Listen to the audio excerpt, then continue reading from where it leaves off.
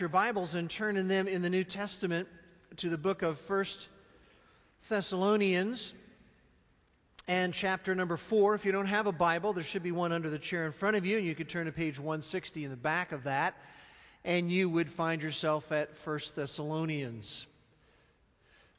Now, most of you are aware that we interrupted our study of 1 Thessalonians for our very important Pass It On series, as we talked about lighting the way for the next generation and the next spiritual adventure that Wildwood is going to be involved in.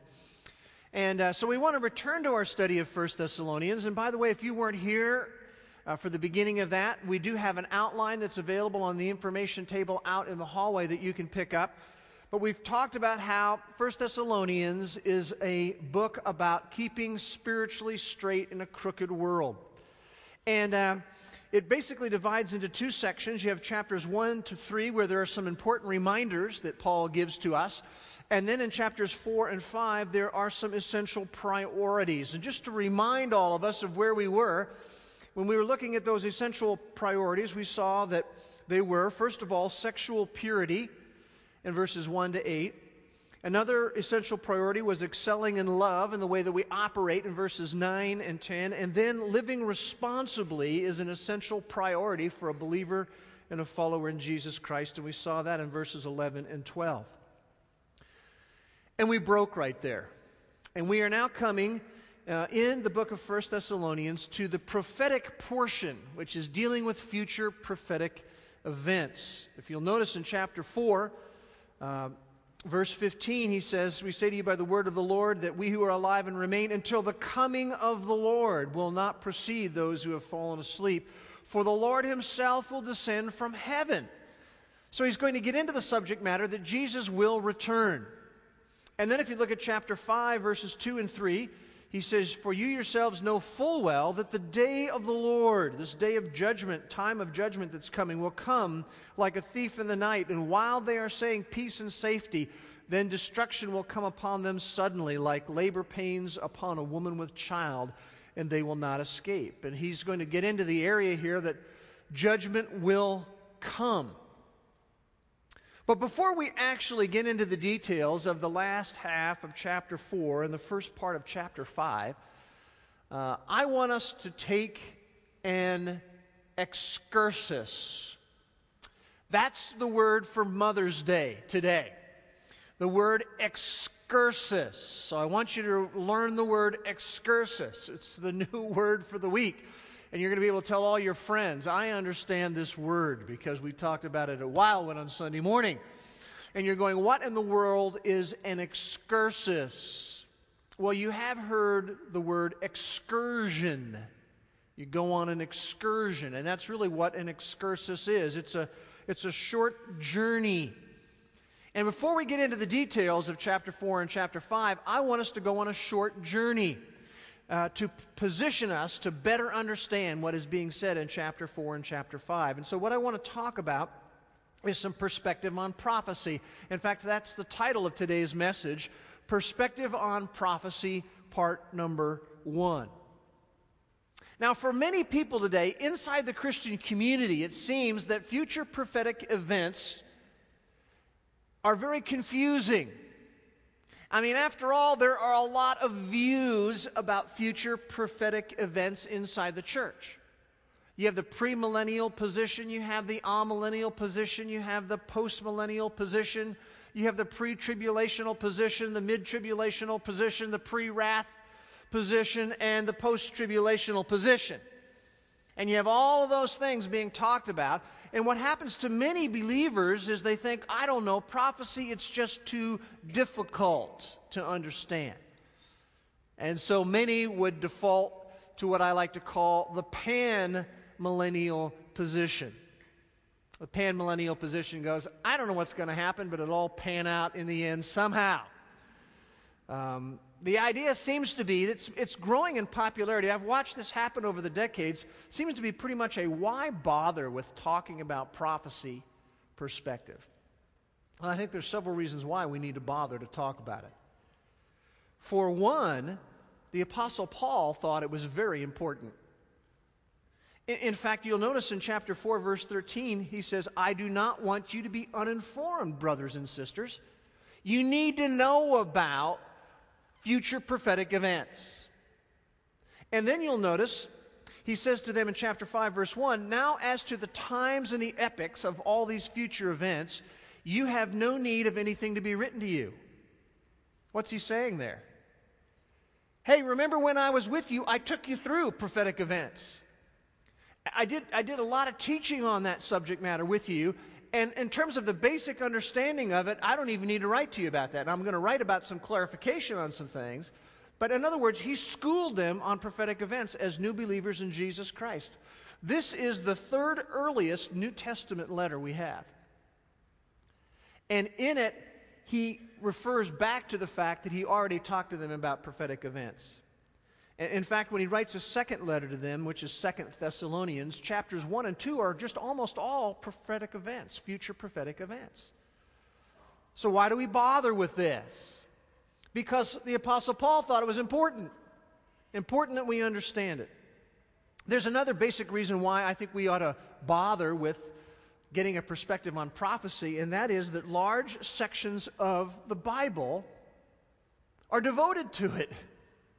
Someone has calculated that there are 1,845 Old Testament references to the second coming of Christ. I mean, approaching 2,000 of them in the Old Testament. And there are 260 chapters in the New Testament that address the issue of the second coming and future events. Now, that's a lot of chapters in the New Testament.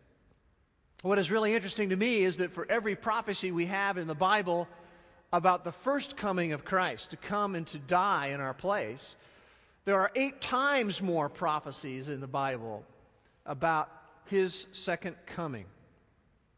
Now, I want you to know that there are some inside the Church of Jesus Christ, and they're good people, who believe in something called preterism. Preterism. What do we mean by that? Well, those who believe in preterism would say this, that most of the prophecy we see in the New Testament, some of them would say all of the prophecy we see in the New Testament, was fulfilled already. It was fulfilled in 70 A.D. when the Roman Empire swept down into Jerusalem and destroyed Jerusalem and sent the last of Israel out to be scattered out into the world. There are some in the church who say that most, if not all, of what we see has already been fulfilled. Now, while they're good people, I just have to say to you that I find that a very difficult position to defend. I just want to show you a couple things. Turn with me to Matthew chapter number 24 in the New Testament. Matthew 24. As we try to gain some perspective on prophecy, to say that these things have already been fulfilled, I think is a rather difficult thing to defend. Now, if you'll notice in Matthew chapter 24, look at verse 29. And we're just jumping into the middle of all kinds of events that are described that are future at the time that Matthew is being written. But it says, immediately after the tribulation of those days, the sun will be darkened and the moon will not give its light, and the stars will fall from the sky, and the powers of the heavens will be shaken. And then the sign of the Son of Man will appear in the sky, and all the tribes of the earth will mourn, and they will see the Son of Man coming on the clouds of the sky with power and great glory. And he will send forth his angels with a great trumpet, and they will gather together his elect from the four winds and from one end of the sky to another. This is kind of difficult. There's no events that we have that even come close to describing something like being described here in Matthew 24. To say that this kind of stuff has already happened is difficult to defend. You can just jot down the book of the Revelation from chapter 4 to chapter 18. And some would say, well, all those events have already happened. It's just pretty difficult to defend. I'll just give you some of the things that it's described in there. For example, in chapter 6 of Revelation, verse 8, it says that 1/4 of the earth's population will be killed at one moment. In chapter 8, verse 7, it says that 1/3 of the entire earth will be burned up at one given moment. In chapter 8, verse 9, it says that 1/3 of all of the sea life will be killed at one moment. And then in chapter 8, verses 10 to 11, it says that 1/3 of all of the fresh water on the planet is going to be poisoned. It's just difficult, as you look back at what we know of history, to say all of that has been fulfilled. I don't believe that it has. Now, I do want you to look in Matthew chapter 24. I want you to look, here's part of the confusion that we have, I think, over this, and interpretation is in verse 3 of chapter 24. This is sort of the setup for chapter 24. Jesus was sitting on the Mount of Olives, and the disciples came to him privately. Jesus, we got a couple of questions we need to ask you. Tell us, when will these things happen? Now, if you look at the previous verse, what Jesus was telling to them basically is that the temple is going to be torn down. And Jerusalem is going to be overrun. And they basically ask him in this private time 2 questions. When are these things going to happen? When is Jerusalem going to be overrun? Question number 1. Question number 2, what will be the sign of your coming the second time and the end of the age? And so you see there are 2 questions that are asked. Now, the answer to the first question, when is Jerusalem going to be overrun, is not actually recorded by Matthew. It's recorded in Luke chapter 21, verses 20 to 24. If you want to go look at that later, you can see that. But he answers the first question, and he predicts how the Roman Empire was going to come and destroy them. But what Jesus does really answer, what Matthew records of Jesus' answer, is the second question, and that is, what are going to be the signs of your coming and the end of the age? And in chapter 24, verses 4 and following, he gives the answers to that, the signs of his coming and the end of the age. Now I want you to look in chapter 24 at verse 32 for a moment. As he gives a lot of these signs of his coming and the end of the age, here's what he says to them. I want you to learn the parable from the fig tree. When its branch has already become tender and puts forth its leaves, you know that summer is near. In other words, as the tree begins to bloom, if you just sort of dropped in from a coma and you walked out and you saw trees blooming, you would be able to say, aha, summer is coming. And he says, so you too, when you see all these things, these signs that I've been unpacking, recognize that he is near, right at the door. So in other words, here's the idea. Jesus says, there will be some signs that you have been given, and when you see the signs, you know that my coming and the end of the age is near. Signs indicate nearness. Now, we could spend months talking about all of the signs of the return of Christ and the end of the age that we have in the Bible. But we're on an excursus, just a short journey. And I just want to talk about and isolate 4 signs as we are on our little excursus before we get back into 1 Thessalonians. And I'm going to touch on 3 of them today, and then I'm headed off to a family life marriage conference, and then we will touch on the 4th after that. But let's look at them. Just not necessarily the most significant ones, but 4 that I want to isolate of signs of the coming of Christ and the end of the age. And the first sign is the return of Israel. The return of Israel. Now, if you are younger, that statement may seem rather unremarkable to you. You say, the return of Israel? What do you mean the return of Israel? I mean, all of my life there's been Israel in Israel. Doesn't mean anything to me for you to talk about the return of Israel. But in the scheme of a sign that would show his return is near, it's a very significant sign. And just a little bit of history and background. In 722 BC, the northern kingdom of Israel was overtaken, and the 10 tribes, 10 of the 12, were scattered throughout the world in 722 BC. In 586 BC, the Babylonian Empire came in and took over the southern kingdom of Judah, and two tribes, the remaining two tribes, were scattered out. Now, some of them came back, of those two tribes, some of them came back to Israel, and they were the people that were in Israel in Jesus' day. But even as they came back, Israel was under foreign control. And then, as we stated, in 70 A.D., the Romans came and destroyed Jerusalem, and the remnant of Israel that had been there, the two tribes subgroup that had come back, were scattered out among the whole entire world. That's happened in 70 A.D. That went on all the way till 1948, where in 1948, Israel became a nation. And yet they didn't even have the city of Jerusalem. It was in 1967, outnumbered 80-1, that Israel was able to retake the city of Jerusalem. Now, why is that a significant sign?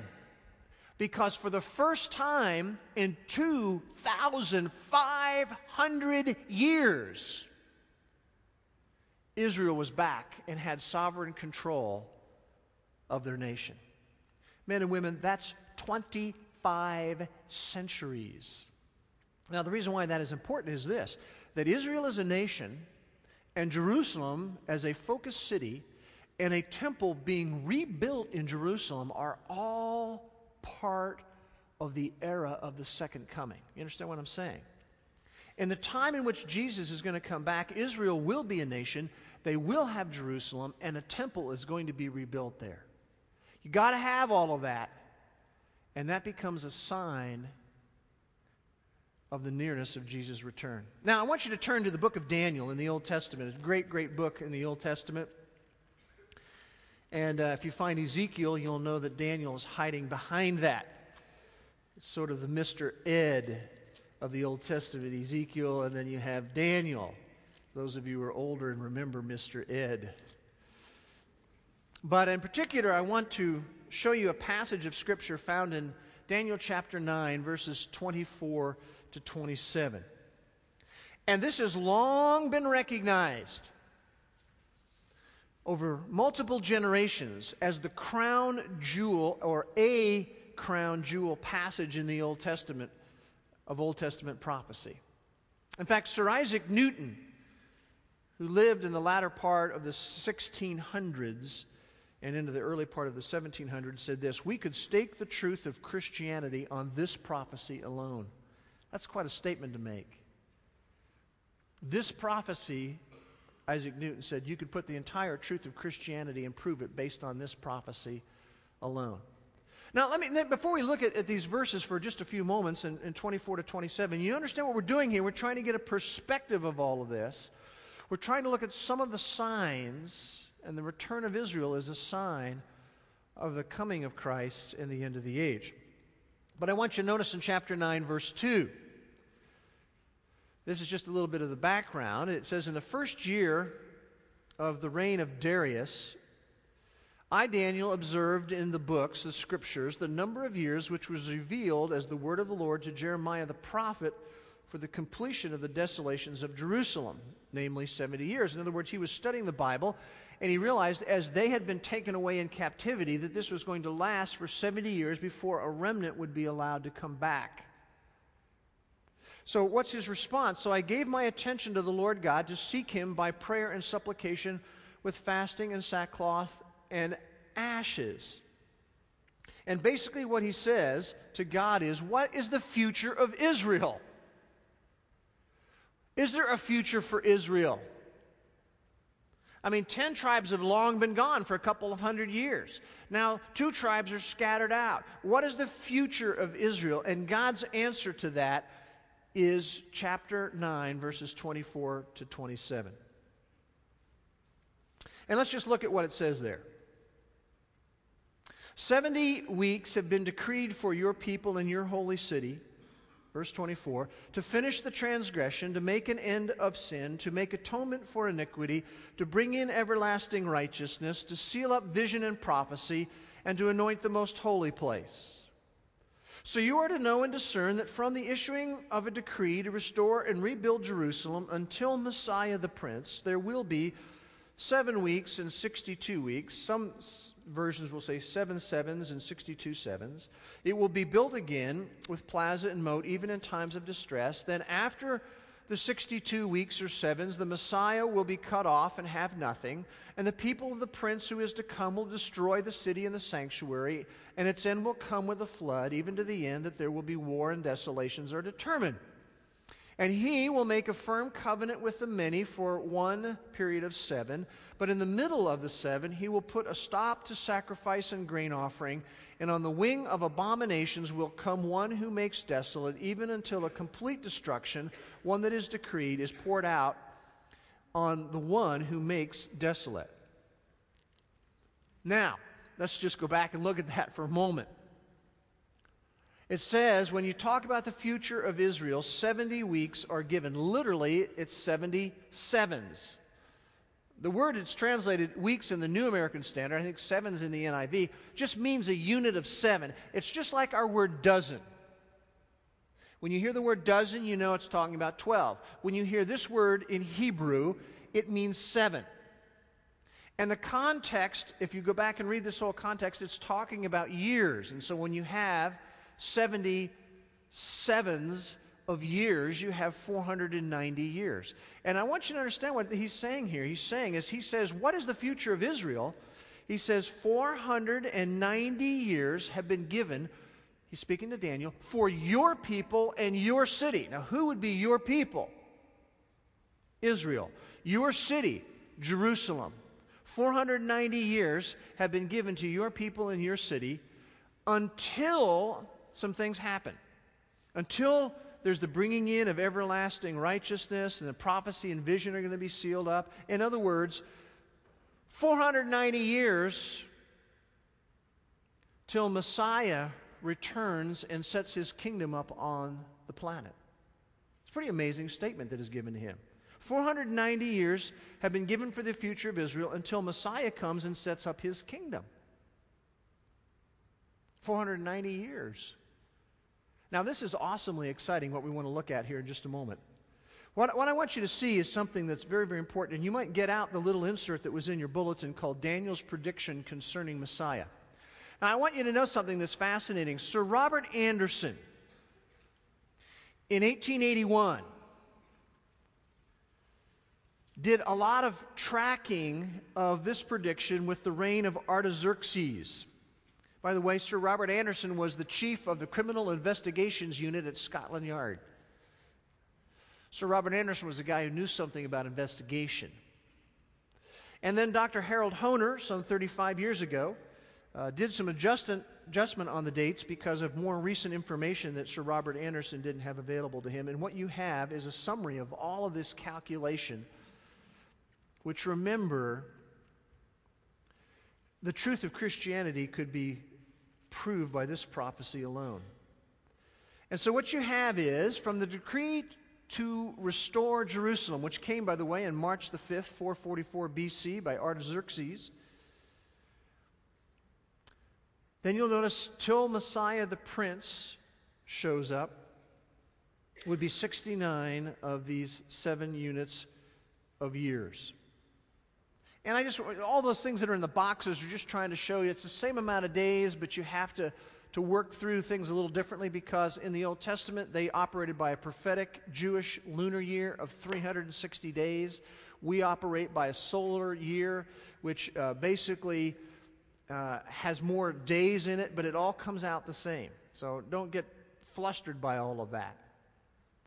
I just want you to know that you have to make some adjustments on the way that you lay out the years based upon the year that was calculated. Because, see, we operate by 365.242 days a year. That's why we have a leap year every 4 years. But they didn't operate that way. Here's the point I want you to see. That this prediction came to Daniel in the 6th century BC. And it basically said this amount of time is going to happen until Messiah the Prince shows up. And to the very day, on March 30, 33 AD, is the day that Jesus got on a donkey and had a triumphal entry into Jerusalem. You see what that's saying? Basically, the prediction is the day that you begin to see Messiah come is going to be exactly this day. And that's exactly the way that it turned out, which tells us a lot. It tells us a lot about the accuracy of God's Word. It tells us a lot about how God is providentially in charge of history. And it also tells us about the importance of respecting the words of prophecy. We need to respect what these words tell us. Now, here's what I want you to notice. It's very, very important. In verse 26, it says, between that 69th period of 7 years and the 70th period of 7 years, it says the Messiah will be cut off. What does that mean? Well, if you know the idiom of the day, it means Messiah is going to be killed. And then it says after that, between the 69th period of 7, or in other words, after 483 years, and then the last 7 years, the people of the prince who is to come will destroy the city and the temple. That's talking about the Romans coming in 70 A.D. and wiping out Jerusalem. But here's what I want you to see. There is a gap, a historical gap that occurs between verse 26 and verse 27. In other words, you understand here, if you go back and study this, you'll see. He says you want to know the future of Israel? 490 years until the kingdom gets set up on the earth. After 483, Messiah is going to show up. He's going to be cut off, and the city of Jerusalem will be destroyed. But that leaves 7 years left for the nation of Israel and Messiah coming to set up the kingdom. And so those final 7 years that were decreed for Israel still have to be played out before Messiah comes and sets up his kingdom. And we learn that the start of those 7 years, if you look at verse 27, that final 7 year countdown begins when the prince who is to come, which is a reference to the Antichrist who would rule the world one day, makes a peace treaty with Israel. That starts the final 7 years counting down. And at the midpoint of that 7 year period, the Antichrist is going to set himself up as God in the temple and stop the sacrifices. And at that point, there's going to be a period of unprecedented persecution and judgment that will occur in the final 3.5 years of the final 7 years before Messiah returns to set up his kingdom. And by the way, that's what that last box on the bottom on the right is all about. It's trying to connect this final 3.5 year period with the descriptions that we see in the book of the Revelation. Now, the point of all of that is simply this. Little perspective, signs let us know that the end is near and his coming is near. The first sign is the return of Israel. And men and women, for those of us who are a little bit older, that has happened in my lifetime. In my lifetime. After 25 centuries. It's very significant. Second sign we want to look at is the revived Roman Empire. The revived Roman Empire. Turn with me to Daniel chapter 2. We're not going to spend a lot of time. I hope you realize I'm skating over the top of this, all right? Trying to give you as much information without going into too much detail as we can. But what happens in Daniel chapter 2 is that there is a vision that was given to King Nebuchadnezzar. We see it in verses 31 to 35. And he saw this vision of this statue in verses 31 to 35. So you have this statue that appears in the dream. And then we have the interpretation of that given by Daniel to Nebuchadnezzar in verses 36 to 45. And what it is it's a vision about the worldwide kingdoms that would exist. And basically, as you look at that, you have in that whole vision of the statue, there is a head of gold that stands for Babylon, a worldwide empire from 605 to 539 BC. And then you have the second worldwide kingdom, which was Medo-Persia, from 539 to 331 BC. That's the silver on the statue, and that's the era, by the way, that Daniel was first living in. And then you have Greece, which was bronze, right over the sort of waist and hip portion of the statue, and that was 331 to 146 BC. And then you had Rome as the final world empire, worldwide kingdom, from 146 to 476 AD, and that part of the statue was iron. And then you had a final phase, we might call it Rome phase 2, which was the feet and the 10 toes. A second phase of Rome, which could very well be right now. Now here's what I want you to see. If you can go back and you can read this, but as you read about the dream, what happens is after this whole statue is there, a stone comes from heaven, and it's interesting, it strikes the statue on the feet. It's very important. And the stone is a symbol of the coming of the kingdom of God to this planet. It's the arrival of the Messiah. And that's going to be the last worldwide kingdom that we will see, will be the kingdom of the Messiah. But it hits the statue in the feet, because that's the phase, you see, that will exist when the Messiah returns.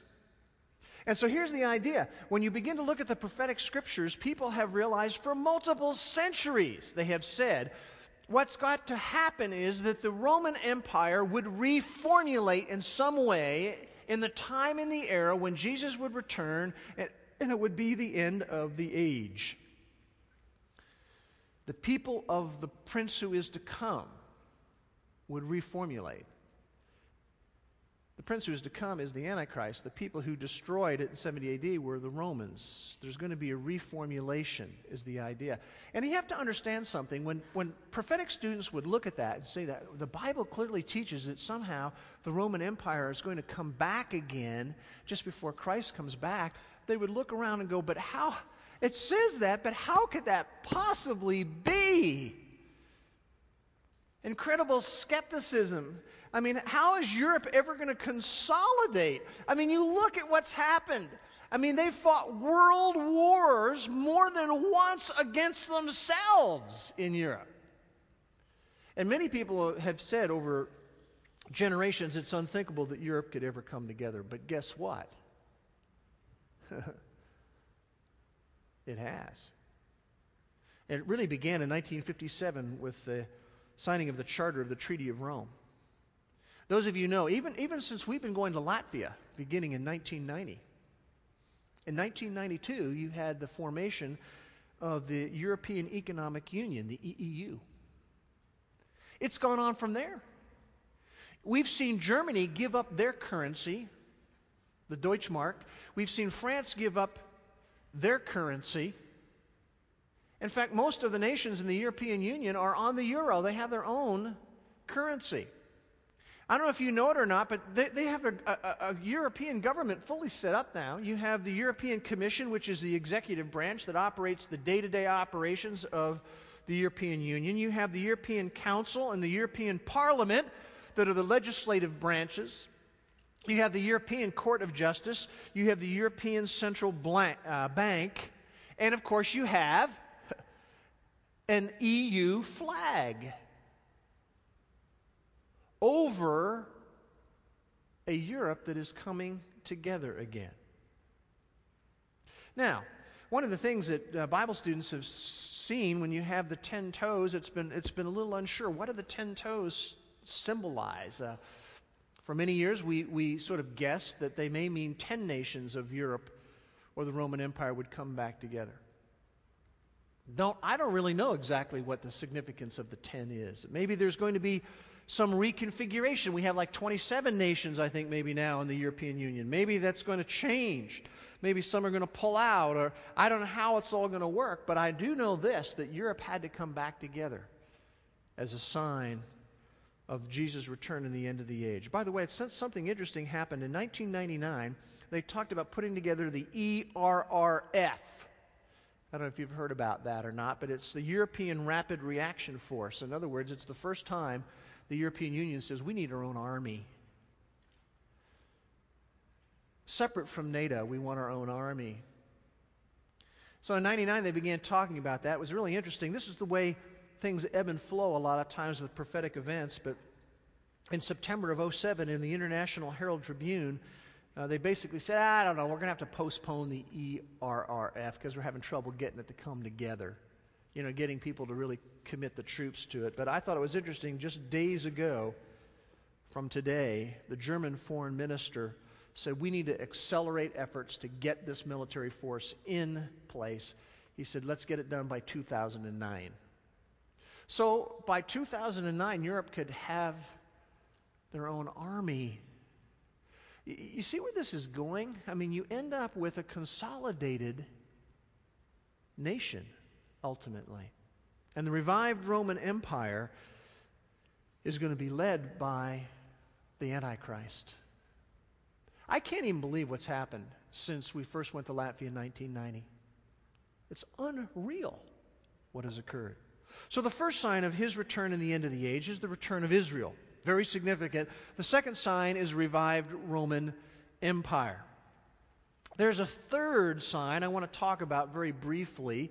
And remember, these are just some of the signs. And that is the rise of globalism.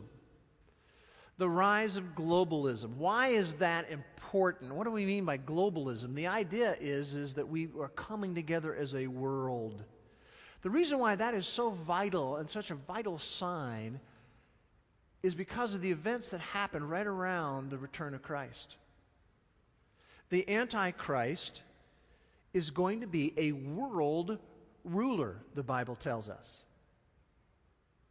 And you can just jot down the passage in Revelation chapter 13, verses 7 and 8. It says that the Antichrist will have authority over every tribe, every people, every language, and every nation. Eventually, he's going to get there. He will be a true world leader. In fact, in Revelation 13 and verse 17, it says that the Antichrist is going to be able to control what every person buys and sells. Now, by the way, that always used to puzzle prophecy students until we got into the entire electronic banking thing, and suddenly you can see how that would work. If someone decides that my bank card is not going to work, what am I going to do about it? But see, he's going to control what everybody in the world buys and sells.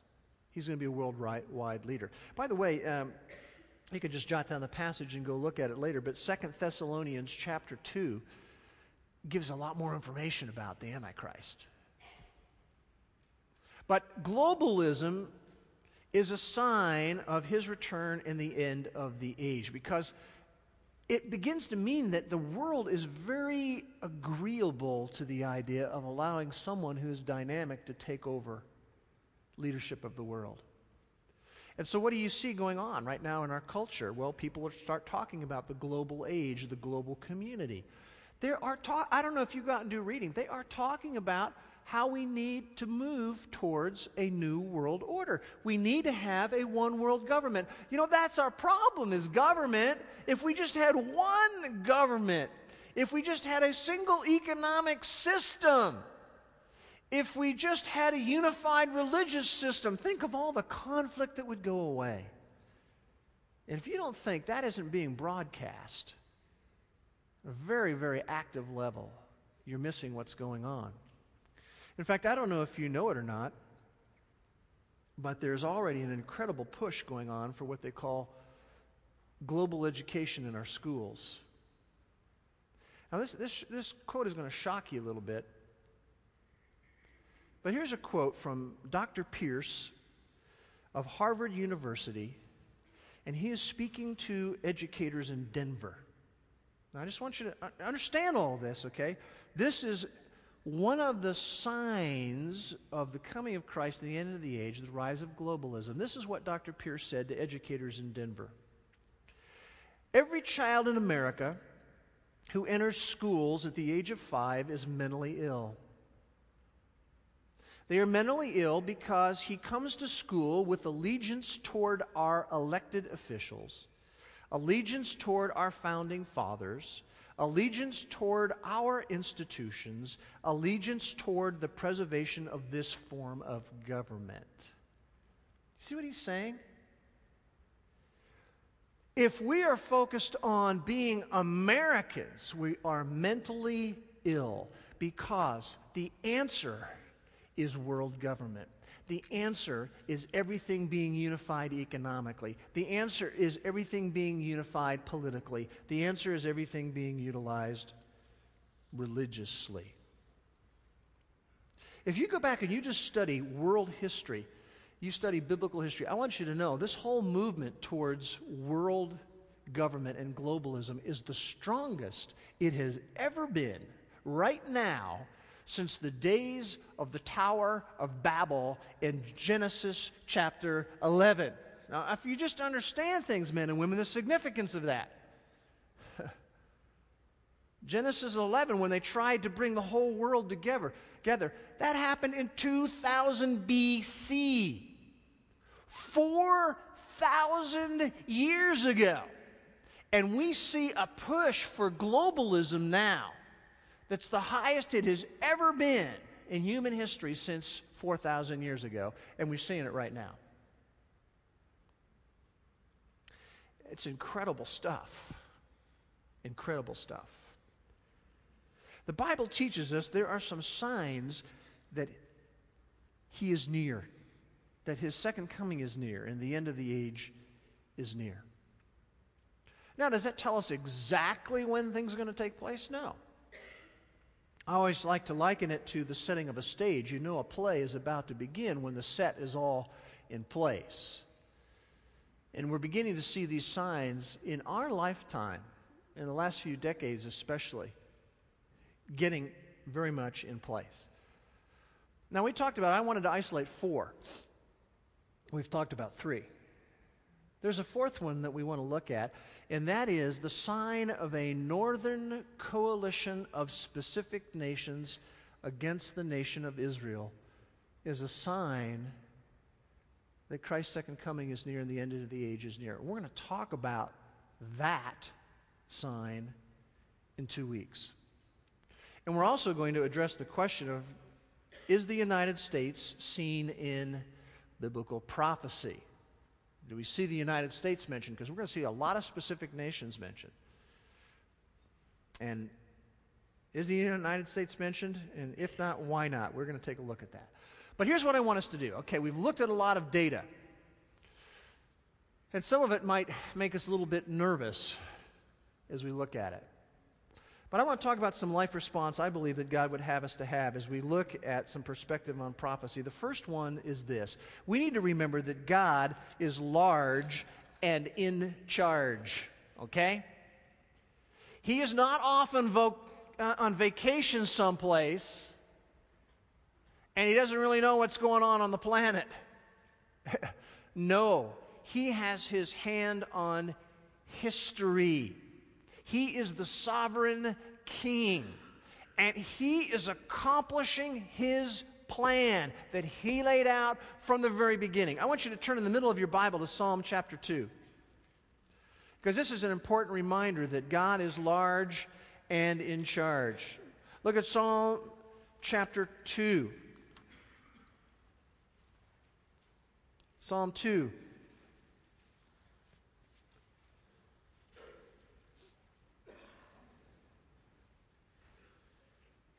We'll just look at verse 1. Why are the nations in an uproar and the peoples devising a vain thing? The kings of the earth take their stand and the rulers take counsel together against the Lord and against His anointed, saying, let us tear the fetters apart, let us cast away their cords from us. In other words, you have the nations of the world saying, we're going to take over, we're going to rule, we're going to rip ourselves away from God. What is God's response to that? I've always loved this. He who sits in the heavens laughs. I have to be worried about what the world's nations are doing? Are you kidding me? The Lord scoffs at them, and then He will speak to them in His anger, and He will terrify them in His fury, saying, but as for me, I have installed my king. Listen, I'm the one who's in charge, and I'm going to put my Messiah down on the planet. I don't care how many of you want to fight me on the deal. I'm going to accomplish what I am going to accomplish. I'm going to get it done. I am large and in charge. What it means, men and women, is as we see these signs coming, it means our God is God. And so there's no need for us to panic, okay? Please don't have that response. The second life response I think we need to have is that we need to not only remember that God is large and in charge, but we need to avoid extremes. We need to avoid extremes. One extreme would be just sort of a life as usual type of extreme. This is where we just go on like nothing's going to happen. Where we become sort of entangled and strangled by the things of the world. And all I'm thinking about is this and that and getting this and that and traveling here. I mean, that's all we're entangled with. That's just sort of the life as usual. Listen, that's an extreme. It's not always going to go on life as usual.